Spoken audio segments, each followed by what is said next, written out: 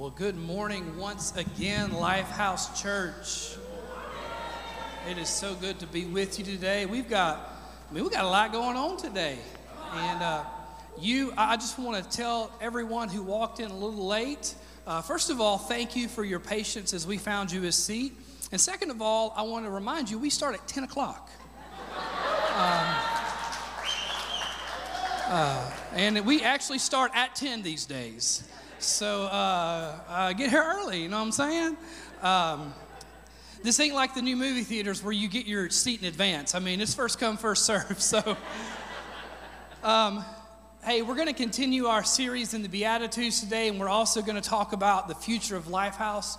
But before we do that, I want to honor our students and our educators today. In Oak Ridge, we had our first full week back to school. Come on.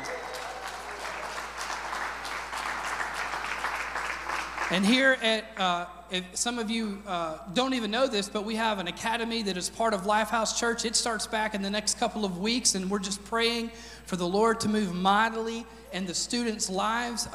If you are a student, whether you're pre-K through, 13th grade, whatever that looks like for you, would you stand up just real quick? Just stand up. Come on, all the kids. It's Family Sunday. We should be having a lot of folks standing today.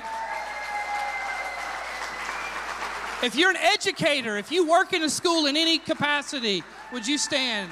Come on, if you work, we got over here, right there. Yeah, come on. I want to invite Chad. Chad, run down here quick. You should have already been here. You should have read my mind and known what to do. Chad leads our Lifehouse student ministry. And I asked him, would you pray over our students, our schools, and our educators and everyone involved? Go ahead, Chad. All right, let's pray. Lord, we thank you for how good you are, and we thank you for all these students that are sitting beside us, in front of us, and behind us, for the teachers, the administrators, Lord, and the schools. They're under attack, but you are greater, and we trust in you. We trust that this year that you would protect the students and the teachers, their minds, their bodies, Lord, their spirit. I pray that you would also use them. They need to be used in this place. We have our kids there, God, to proclaim your word, your truth, Lord, and your goodness. So we just pray that that would happen in Oak Ridge and Oliver Springs and Clinton and even out to Seymour. Lord, there's students everywhere, and the educators, God, that they would love on the students, and the administrators that they just love on the teachers that need the encouragement. So, God, do what you do best and just bring glory to yourself this school year. In Jesus' name, amen. Also, since it's Family Sunday, if you work in any capacity in our kids ministry or student ministry, would you stand? You serve once a month. Go ahead and stand. You work in the nursery. Check in, check. Yeah, come on. Let's celebrate these men and women. Thank you, thank you, thank you. Incredible, incredible. So today we're going to continue our series on the Beatitudes, and it helps you if you'll say it that way. These are attitudes. Like, you get what I'm saying, right? Have these attitudes, right? And in actuality, they are 9. Some people say they're 10, but I'm only going to preach this series for 9 weeks. So for the purposes of this sermon series, there's 9 of them.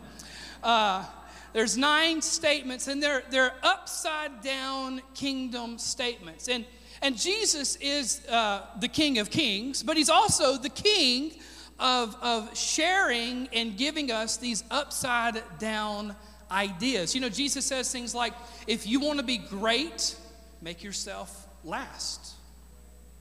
If you want to be somebody of importance, then go ahead and make up your mind that you will serve the least of these. If you want life, then you have to die. And so the Beatitudes fall right in line with these statements that Jesus makes, these upside down statements. And a lot of people read the Beatitudes and they read them as if it is a list of rules that we are to keep. But in actuality, it's not a list of rules. It's a posture that we are to pursue. It is a posture that we are to pursue. And as we pursue this posture, you see, you don't become a man or a woman of God by trying to act right.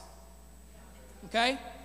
You don't become somebody that God uses by trying to live up to a list of rules and expectations. You become a man or woman of God by setting Jesus in your sights and running as hard and as fast towards him, not giving attention to anything in your field of view to the left or the right that would distract you from the one that you are pursuing.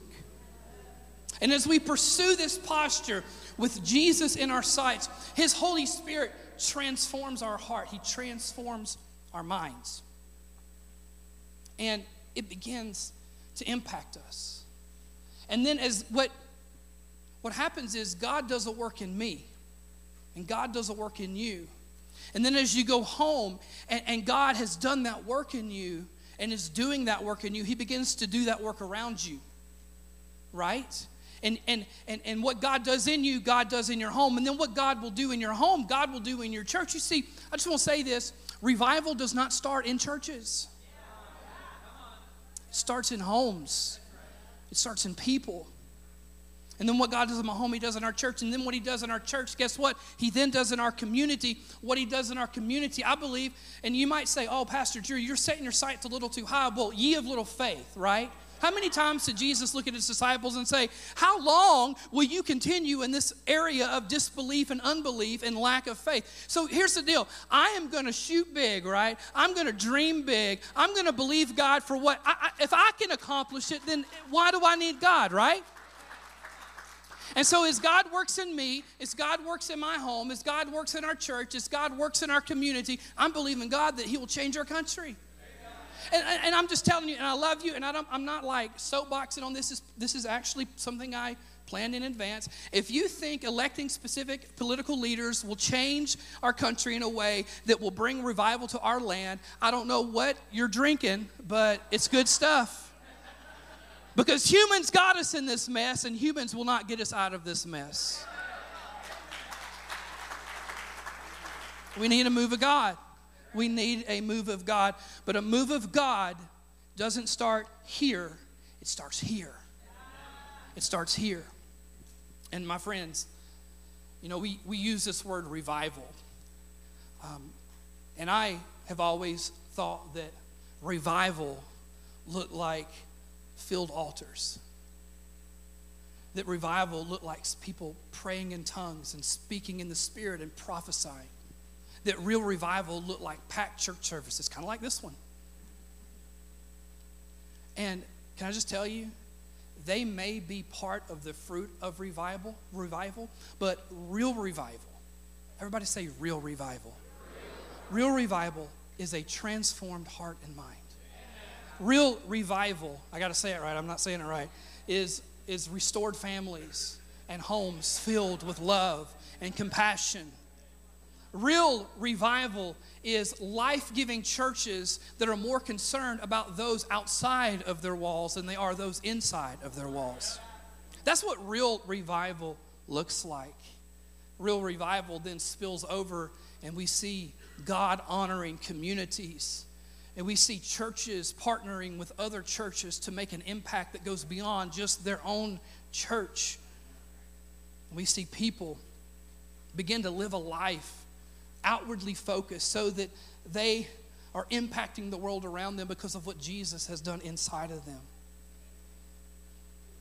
But it all starts with a posture of our hearts and where our sights are set. And so Jesus, as he preaches the greatest sermon ever preached, the Sermon on the Mount, he gives this introduction. And he says, essentially, hey, if you want to see the kingdom of God on earth as it is in heaven, and that's how he taught us to pray, right? Also, in Matthew 6, just a chapter later, he said, pray this way. And part of that prayer was that your kingdom would come, that your will would be done, talking to God on earth as it already is in heaven. And part of that, or really the brunt of that, starts in me. And so as we look at the Beatitudes, what Jesus is saying is if you want to see heaven on earth, it has to start inside of you. And then what he does inside of you, he does through you. And what he does through you, he then does around you. And so he starts each one of these Beatitudes with this word blessed. Or if you're old school, you say blessed. I don't know the difference. I don't know why we do that. Maybe I'm saying it wrong, but it's my sermon, so who cares? And the other way you would say this is God blesses. And if you go back to the Greek scriptures and you study the book of Matthew and you really dive into it, what you actually find out in this word bless is Jesus is saying, happy is the person. Or even you could say, God makes happy the person who. And so, a lot of times in the church we'll say, oh, God doesn't care about your happiness. He just cares about your holiness. Can I just tell you, he kind of cares about both. And to say that God doesn't care about your happiness, he only cares about your holiness, makes him a mean, enforcing father. When in fact, he is a God and a father who sets a certain standard, but he is also a God of compassion. Jesus says in Matthew 7, if you who are good fathers want to give good gifts to your children, how much more does your heavenly Father who is perfect want to give good gifts to his children? Aren't you thankful that he's a good father? And he wants you to be happy. Here's the thing though, is that the happiness that God offers is not like the happiness the world offers. The happiness the world offers is based on happenings, right? So when the happenings go my way, then I'm happy, right? But what about when the happenings don't go my way? Let's be real, that's usually the brunt of it, right? That's usually how things work out. I'm not trying to be negative, but I'm just being honest with you. More times than not, the happenings are against me, not for me, right? And so if the happiness God gives me is based on the happenings around me, then I'm not going to be very happy. But how many of you understand that my happiness, my joy, my blessings are not contingent upon things around me that I cannot control? Rather, they are contingent upon the condition of my heart, which is completely and totally under my control as I am connected to him. Bobby, can you give me just like 0.2% more monitor? 0.2%. And so this is what he says in Matthew 5. Everybody, take your Bible real quick. I'll be done reading by the time you get there, but go to Matthew chapter 5. I'm reading from the New Living Translation this morning. It says, one day as Jesus saw the crowds, he went up on the mountainside and he sat down. His disciples gathered around him. Now this would not just be the 12. This would be the hundreds, if not thousands. And this is a long sermon, right? Even on my longest sermon day, I don't even touch Jesus. So y'all just need to get with it, okay? I don't want to hear any complaining come 12:30. I'm just kidding. We ain't doing that. I sang too much for that. His disciples gathered around him and he began to teach them. And he said, God blesses those who are poor and realize their need for him. We talked about that week 1. For the kingdom of heaven is theirs. God blesses those who mourn, for they will be comforted. God blesses those who are humble or meek, for they will inherit the whole earth. And then lastly, for our message today, God blesses those who hunger and thirst for justice or for righteousness, for they will be satisfied. Would you pray for me? Would you pray with me as we dive into what the Word says today? Father, again, we come to you and we thank you because of your goodness, because of your graciousness. And Lord, as I do what I can do, which isn't much, God, I pray that you would do what only you can do. And God, you change hearts. You change lives. God, I pray today that even though I have written this message, read this message, and studied this message, that you would speak uniquely to me, because God, I need to hear from you just as much as anybody else does. And I pray that as we leave, that we will leave having encountered your goodness, your love, and your grace. In Jesus' name, amen. Matthew 5:6, the NIV says it like this: blessed are those who hunger and thirst for righteousness, for they will be filled. Now, I don't know about you, But something that I like to do when I want to understand something better is to try to define and understand what the opposite of that thing would be. And so I sat around my office one day. Paige, before church, said, who wrote this? Who came up with it? Who do I need to give credit to this quote? And I said, well, I wrote it. And she looked at me like, no, you didn't. I don't know if that either means that it was good or bad, but here's the opposite of Matthew 5:6 in my mind. Disappointed are those who chase after the things of this world offers instead of God and what he offers to meet their greatest longings for purpose and fulfillment. For they will remain empty no matter how hard they try to fill their life with things that do not last. Disappointed are those, come on, disappointed are those who chase after the things this world offers. I've been there, guys. I've been there.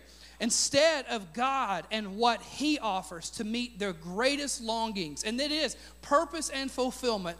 That's I don't care what country you're from, what color your skin is, what nationality you have, what gender you are. Your greatest longing is for purpose and fulfillment. You might be attaching things to it, but at the end of the day, when you get down to the core of it, you want to know why and you want to know what. For they will remain empty no matter how hard they try to fill their life with things that do not last. Blessed are those who hunger and thirst for righteousness, for they will be filled. I'm going to be quick this morning because we're going to celebrate in just a few moments what we believe God's doing today, what God's doing in the future of Lifehouse, and we're going to celebrate a few individuals who are making public their proclamation of faith. That's great. It's good news. So forgive me if I don't take too long. I know you guys were looking for an hour and a half long sermon, but here you go. First thing I want to ask you is, why don't we, and I'm just kind of lumping everybody in here because I don't care where you are in your walk in faith, like how you walked in the doors. I think if we're going to be honest, if we're going to be real, we would all say, you know, I could be a little more hungry for Jesus. I could be a little more thirsty for what he has for me, right? Anybody help me out today? You may have walked in. I don't think anybody walked in and said, you know what? I got everything I need. I'm doing so good right now. They should let me preach today. Talk to me after church if that's you. We'll cast that devil out of you. Anyway, why don't we hunger and thirst for righteousness? Number one, I think it's because we value the wrong things.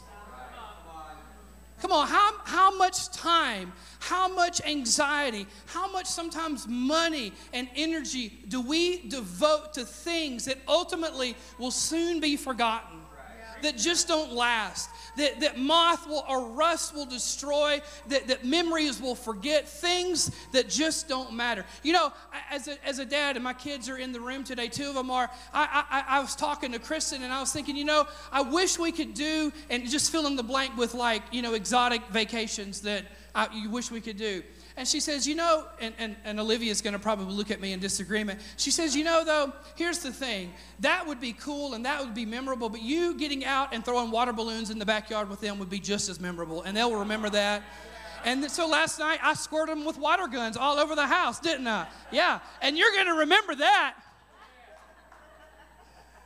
Come on, it's the things that we often don't give that much attention to that really matter, that really last. And it's the things that eventually disappear either in our memories, or we sell it, or it gets ruined, or we outgrow it because we ate too many Little Debbies. I don't know. You know what I'm saying? That's why I like shoes. They fit no matter how big. Come on, somebody. That's good preaching, ain't it, AJ? When we give all this energy and all this attention to things that don't matter because we value the wrong things. We get up in arms over sports teams and, come on, somebody. I mean, never mind. We get so committed to things that do not matter, that do not last, that do not impact eternity. So we value the wrong things. Number two, we fill up on the wrong things. We fill up on the wrong things. You know, I read this thing on Facebook where, you know, which is the ultimate source of truth.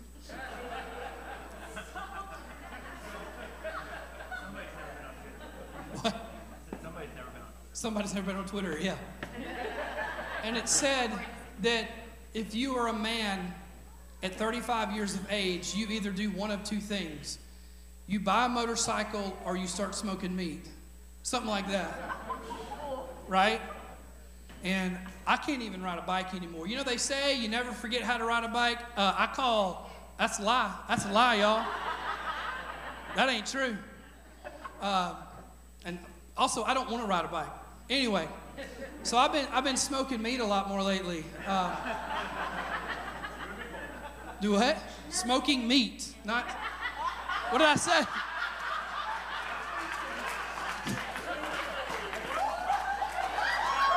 Ben's up here calling me out like I don't even know what did I say it wrong? You heard? You heard what you wanted to hear, son. You just want to know when you come over. That's all it was. Like pork shoulders and baby back ribs and brisket. That's what I'm talking about.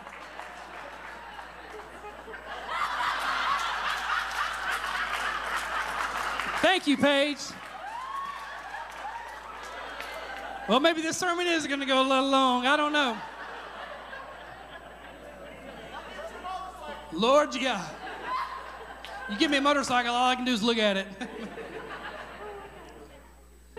And here's the thing about smoking meat, like pork and beef, sometimes poultry, but never fish. I ain't got no time for that.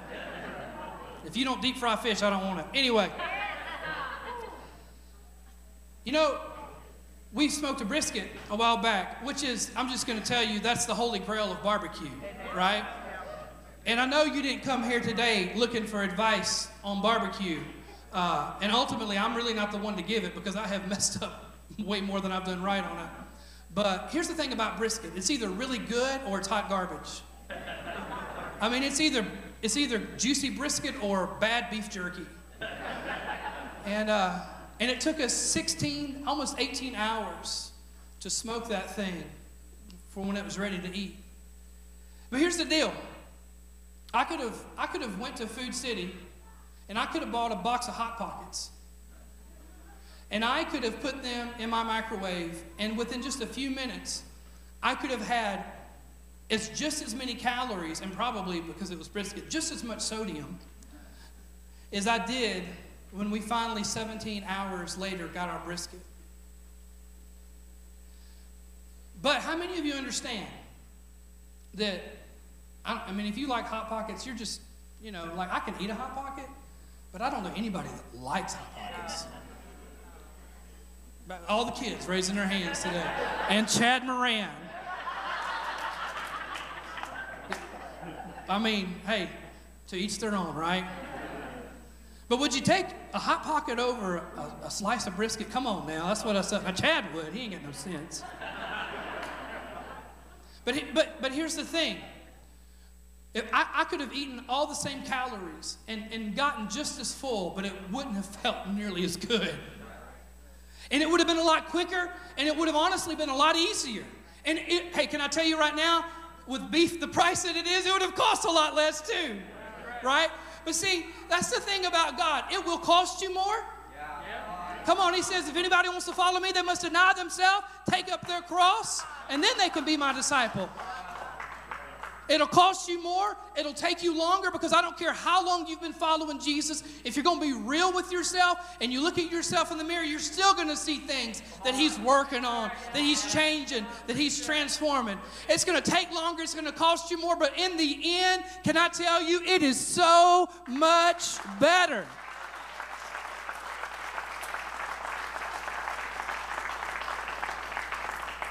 But we get full on the wrong things because we value the wrong things. And then we walk into church and we see people excited. We see people jumping. We see people lifting their hands. And you're thinking, it's all right. And it's because you are full on junk. Come on. And then lastly, we miss out on the real thing, which is purpose, eternal impact. Most of all, Jesus. We miss, Jesus, or the psalmist said, God said, taste and see that I'm good. Can I tell you right now, God, this is going to sound a little weird, but God wants you to take a bite out of him. He wants, here's the thing. I wouldn't like brisket. Come on, somebody. I can't get away from it. If I had never tried it. But man, once I had a good bite of brisket, there ain't no going back. Because I know what I'm missing when I don't have it. And here's the thing. Once you have an encounter with God, I'm not talking about I went to church on Sunday and heard a sermon and sang some songs. I'm talking about an encounter that changes your life. Once you have an encounter with him, there's no going back. Because you know what you're missing out on. So when we don't hunger and thirst for the things of God, it's because we've been valuing the wrong things. It's because we've been filling up on the wrong things. And it's because, and then as a result of that, then we start missing out on the real things. I read this verse a few weeks ago. Solomon said in Ecclesiastes, God has planted eternity in the human heart. And I don't care where you're from, what religion you are, if you're an atheist or agnostic or whatever. At the end of the day, every single person you've ever met, including yourself, you are trying to find purpose and meaning and fulfillment for your life. Because God, your creator, who designed you, he made you with something in you that would look for him and would long for him. St. Augustine said it this way. This is so cool. He said, "Thou hast formed us for thyself, and our hearts are restless till they find rest in thee." Thou hast formed us for thyself, and our hearts are restless till they find rest in thee. Paul in the Bible is one of the great metaphor makers, right? Paul, as he preaches and as he writes, he uses metaphor and he uses these comparisons to help people understand. And one of the things that he says in 2 Corinthians, he says that people, and this would be all people, once again, all people, we are like jars of clay. We've been fashioned by a potter, and we've been uniquely designed as a jar, as a clay. And what's the key characteristic of a jar? It's that you can put something in it, right? He said that every human is like a jar of clay, and that we who have believed upon Jesus for our salvation and have committed our life to follow him, that we have been filled with his Spirit. And Paul calls that a great treasure. He says the great treasure of God lives inside fragile jars of clay, right?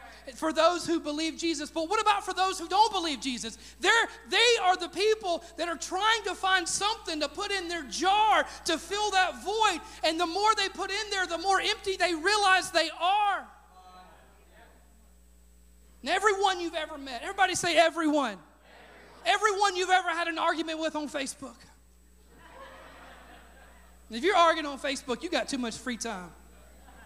Everyone is looking for a great treasure to fill their jar with. And we, as the church, and I'm not talking about Lifehouse Church, I'm talking about the church, the body of Christ, the people of God. And I am also talking about Lifehouse Church. We have been commissioned by Jesus himself. Read it in Matthew 28. Go into all the world. Preach the gospel. Baptize them in the name of the Father, Son, and Holy Spirit. Show them the way. We have been commissioned by Jesus to show this world who he is. And we as Lifehouse Church, our mission is to show the world that they are loved and highly valued. And here's the thing, is like, it would be easy to think that the problem with the world is that they need to love Jesus. We'll say things smart like, they obviously aren't a Christian, or they obviously don't love Jesus. But the real problem with our world is that everybody's looking to be loved and not knowing where to find it. They're looking for fulfillment, affirmation, purpose, meaning, hope. And we as the church, we either have the option, we can point fingers And we can point out wrongs. We can point out problems.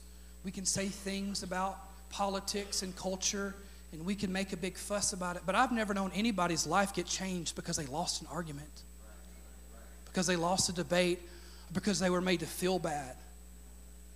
But I have seen people, and I'm one of them standing here in front of you today, whose life was changed for eternity because somebody loved them and showed them the love of Jesus. That's why it's our mission to show the world that they're loved and highly valued. It's not our mission to say, you're going to hell. It's our mission to say, hey, there's a better way. Let me show you the way. And Paul talks about how the Spirit of God, or the salvation that we receive from God, is like a treasure, right? He says, we've received this treasure into jars of clay. But here's the thing about the treasure that God gives. Is, normally if I said, hey, somebody go grab a shovel, we've got a treasure out here in the backyard, or the side yard. Eventually that treasure would disappear because we would consume it, right? There's nothing out there, don't go digging. Well, if there is, give the church 10%, okay, whatever. But here, the treasure of God works the opposite, because remember, it's an upside down kingdom. And the more people who discover the treasure, the greater the treasure becomes.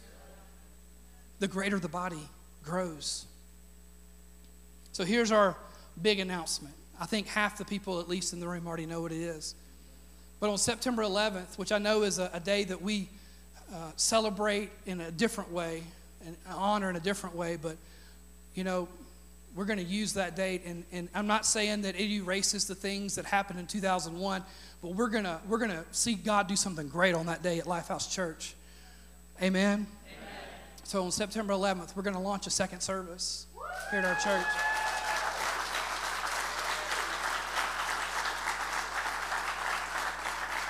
I'm glad you're excited. I don't know what's happening up there.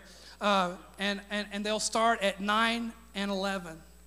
So at 9 o'clock and 11 o'clock on September 11th, we're launching our 2-service format.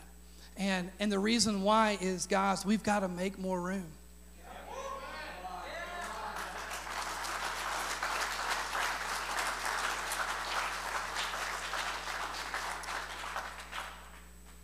We got to make room for more jars, right?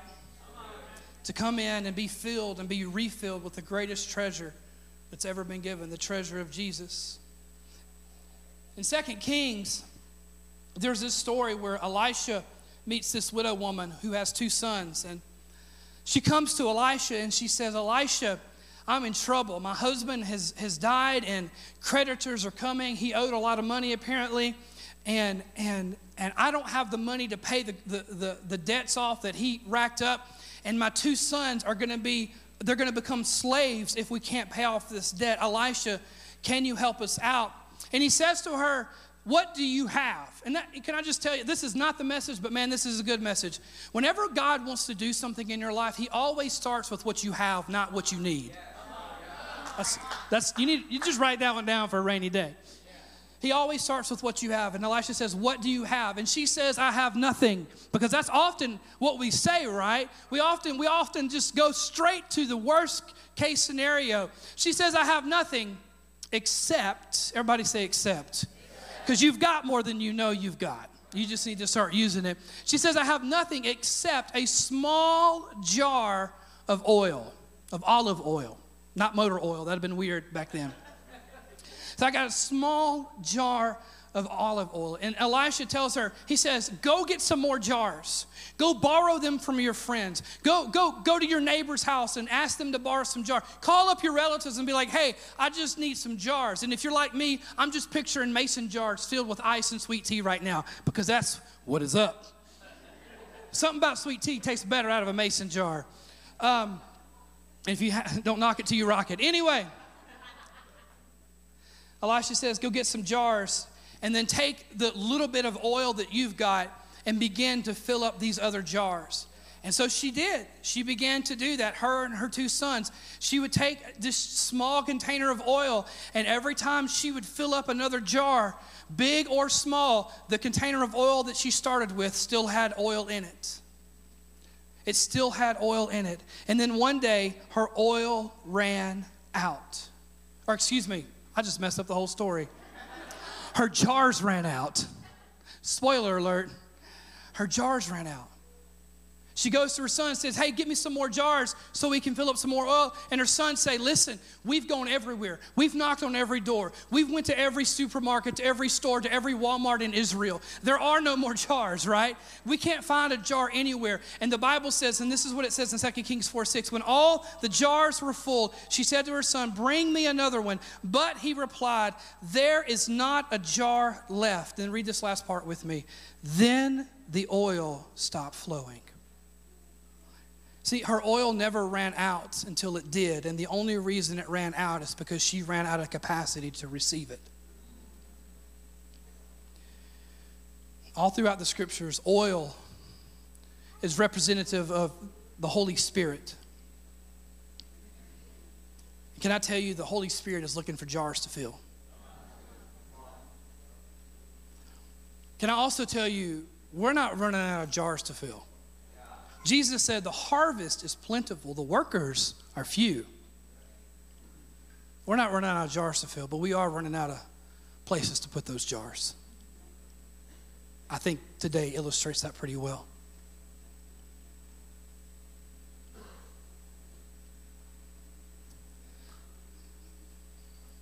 And here's the thing. You guys okay? As a church, we can't keep waiting for one day win. We can't keep waiting for that moment that we think, oh, everything's perfect now. We've got everything we need. We have every serve team position filled. We have every dime of money we need to do everything. No. We can't do that, because if we continue to wait, we will wait forever. But as a church, it's time to step out and say, God, we want to make room for more jars so you can fill them. We want to empty some seats. And here's the thing, this is fun to preach to. I love this. This is great. But at the same time, if a family came in today who was looking for Jesus and they got here a little late, and maybe there is a family today that got in, but there may be a family that came in and they turned around and walked out because there wasn't any room for them. And what if today would have been the day that their jar would have been filled with the great treasure of Jesus?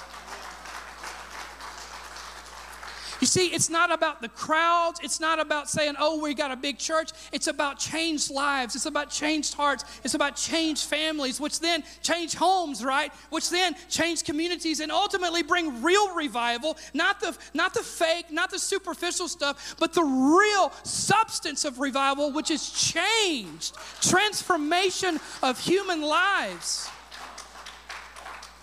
But when we run out of jars because we ran out of seats, that's when the oil stops flowing. Can I just tell you, the truth is that I have known of many fantastic churches that had great worship and great preaching and great people. But those churches are either in steep decline today or have completely shut the doors down, not because they weren't a good church, but because they refused to make more room to reach more people. It's time to make room for more. And it's time to go get some more jars.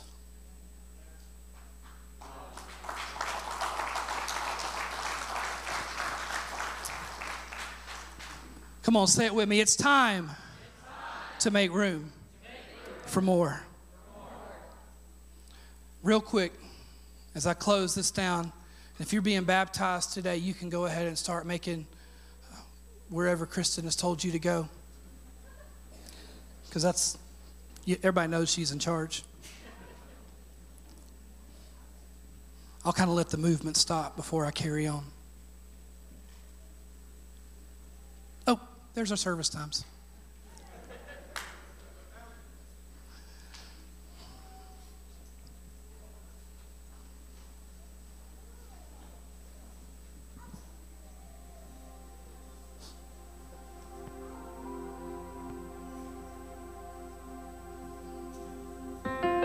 Come on, say it's time to make room for more.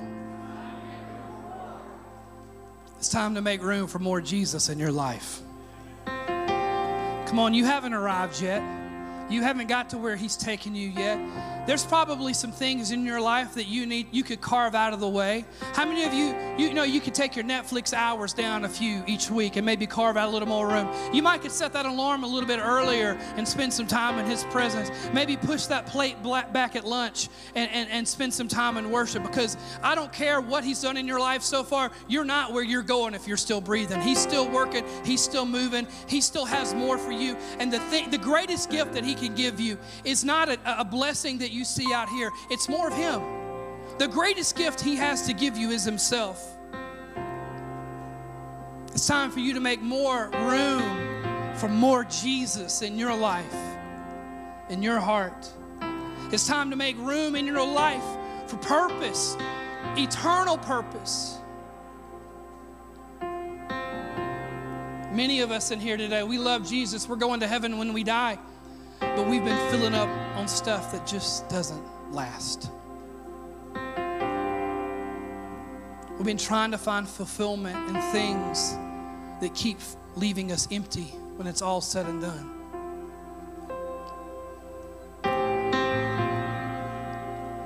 It's time to make room at Lifehouse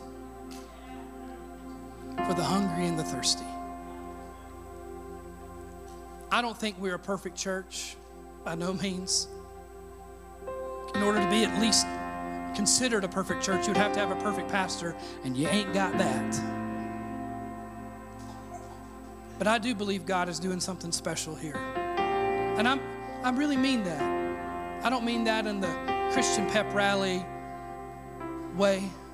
I mean, from the bottom of my heart, I believe that the Holy Spirit has been using this property for many years, as well as the most recent years, in a very special and unique way.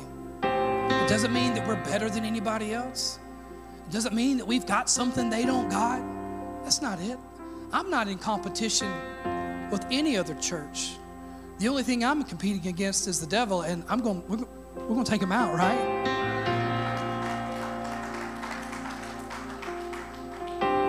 But we've got to make room, because what will happen is we will continue doing what we do, and then one day, when there is no more room for any more jars, the oil will stop. And the opportunity that we had to make an impact bigger than ourselves will have passed us by, and God will have found another church, and he will begin to use them in the way he intended to use us. And I don't want to see the oil stop. We got to make room. It starts in here,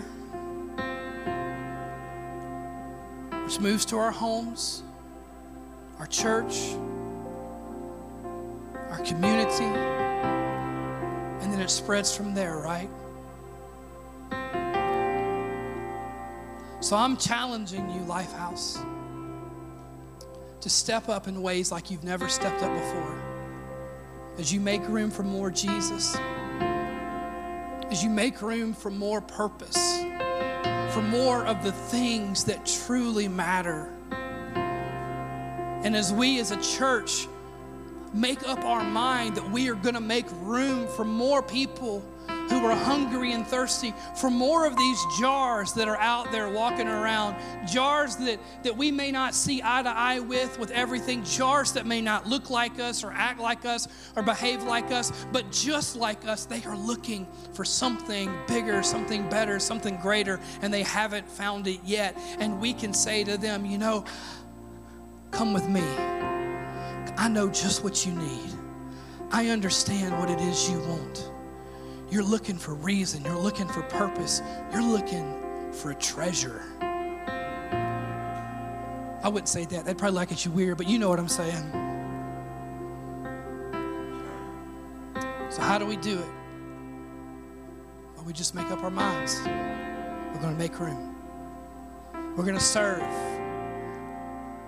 I know I may sound like a broken record when I say this, but if you're not serving, it must be your first Sunday here.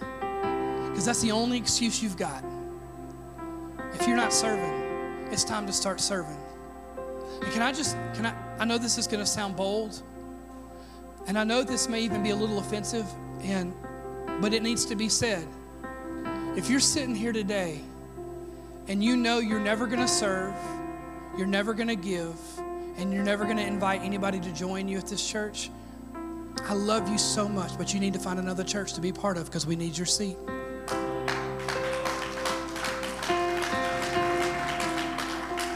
We're still a brother and sister in Christ, but listen, if you're not going to serve, if you're not going to give, if you're not going to be a bringer, then you need to give up your seat because somebody out there is empty and needs what you've got here. You okay? So I want to encourage you. Serve. Serve like you've never served. Give. If you're not giving today, the only person you're cheating is yourself. The only person you're hurting is yourself.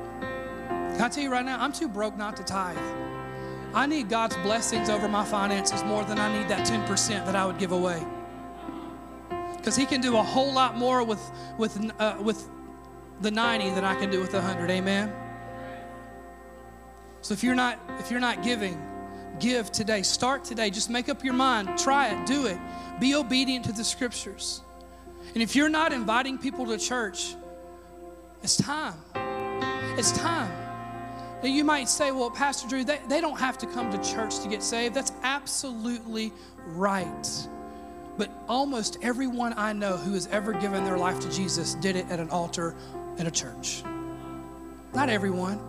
But if after they give their life to Jesus, they need to get plugged into a body of believers who will encourage them, help them, and equip them to reproduce more disciples. Are you guys okay? I know I'm being I'm just saying it. You know, I'm not like dressing it up a whole lot. I hope you're okay.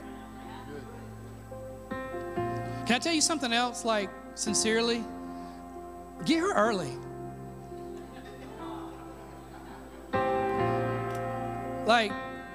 Get her early.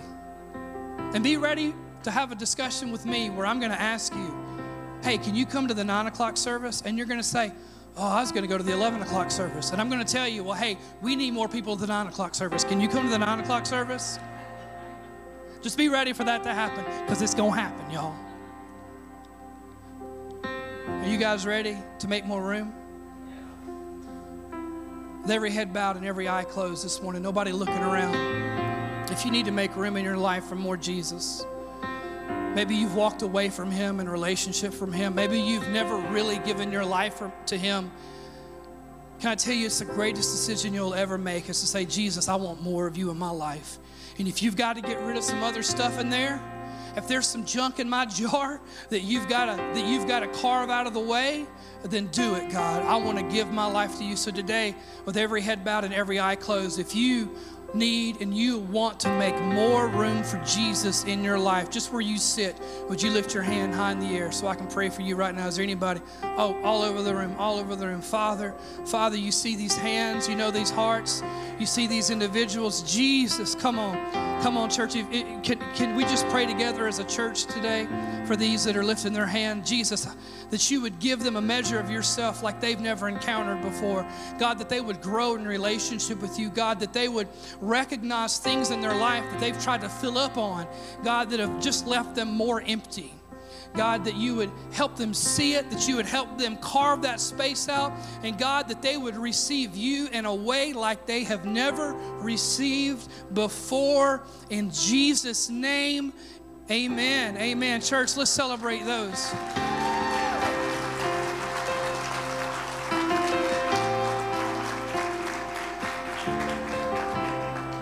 And if you're ready as a church, it's scary for me because this is like, usually when I give an altar call of any sorts, I make up my mind in advance. I don't care if nobody raises their hand, that's okay. But I care this time. Come on, Lifehouse, if you're ready to make more room for the hungry and the thirsty, if you're ready to see God do a real work here, not the superficial, but something that lasts, that impacts generations and impacts families, impacts a city, impacts a community. If if you're ready to make more room for whatever it is God wants to do in you and through you and in this place and through this place, would you stand to your feet?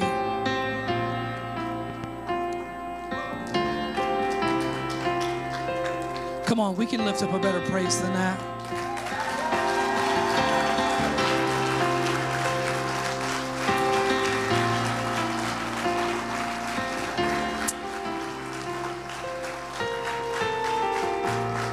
If you would you just lift up your hands? Father, we thank you so much for the opportunity that we have to rest in your presence. God, we thank you for your word, not the sermon, but for your word. We thank you, Jesus, that 2,000 years ago, you gave us such a gift as you preached this message and as you listed these Beatitudes. And God, I pray all over this house that we would grow in our hunger. Lord, I pray that we would want you more. And God, that we would taste and see that you are good, that you are so good. And God, I pray that as we move forward as a church into this next season of growth and change and even challenges, God, that you would go before us, that you would prepare the way, God, that you would bring workers to the harvest field, God, that you would raise up men and women of God, leaders of leaders, God, that we would become more passionate for you than we've ever been before, and God, that we would proclaim the gospel with more boldness through word and deed, and God, that we would make more room in Jesus' name. Lifehouse, let's celebrate him one more time. Yeah, come on, let's do